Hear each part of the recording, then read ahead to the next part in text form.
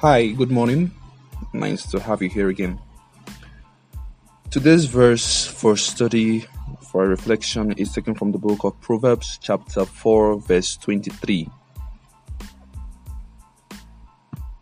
And it reads, "Watch over your heart, for from it flows the springs of life." Today's topic, I termed it, "What spring is that?" Now, when was the last time, as an individual, you really took time to, observe, to really watch the things that come out of your heart? Now, the thing is, believe it or not, your heart is, producing something. It's pouring out something. Now, physically, in, anatomy and physiology, we are taught that the heart pumps blood all over the system, all over the body, right? It pours out blood, basically. Now, spiritually, it's same thing. Okay, now we've learned from the book of Romans that the spiritual things are revealed in the physical, right? God has revealed the spiritual things through the things He has created physically. So we understand that even the heart, the spirit man, produces something also. It pours out something also, just as the physical heart does, right?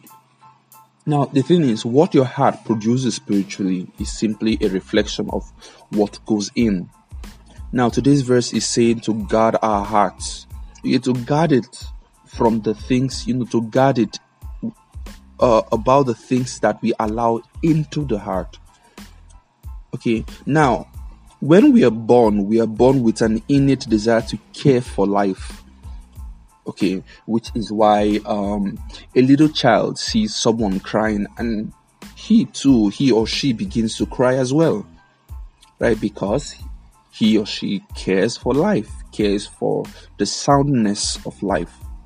But as we realize, as we grow older, as we continue to live in this world, we are exposed to things. Different things begin to, begin to come into our hearts. Things get dumped into our lives, and they begin to corrupt basically our hearts, right?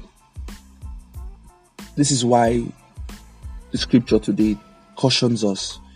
Be careful, guard your heart, protect it, surround your heart. Don't let just anything go into your heart. Be careful what you allow into your heart. Today we find people whose hearts are filled with so much hate and distrust and fear and anxiety and confusion and different sort of things. We've allowed our hearts to get corrupted by the needs and the cares of the world. Let us guard our hearts, because from it flows the issues of life. From it flows elements that support life. This can easily change to elements that destroy life. That is why we often say, for people who, let's say, people who destroy life, basically, like murderers, assassins, we often say they are heartless, right? Because normally, for someone who has a heart, you should care for life, not destroy it.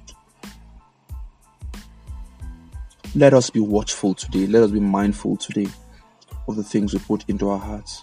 Let us guard our hearts. Let us recall the book of Philippians chapter 4 verse 6, to put everything before God in prayer and supplication with thanksgiving, such that the peace of God, that incomprehensible, ununderstandable peace, unfathomable peace, will help us guard our hearts, will help us secure our hearts, will help us garrison our hearts. Till tomorrow, God bless.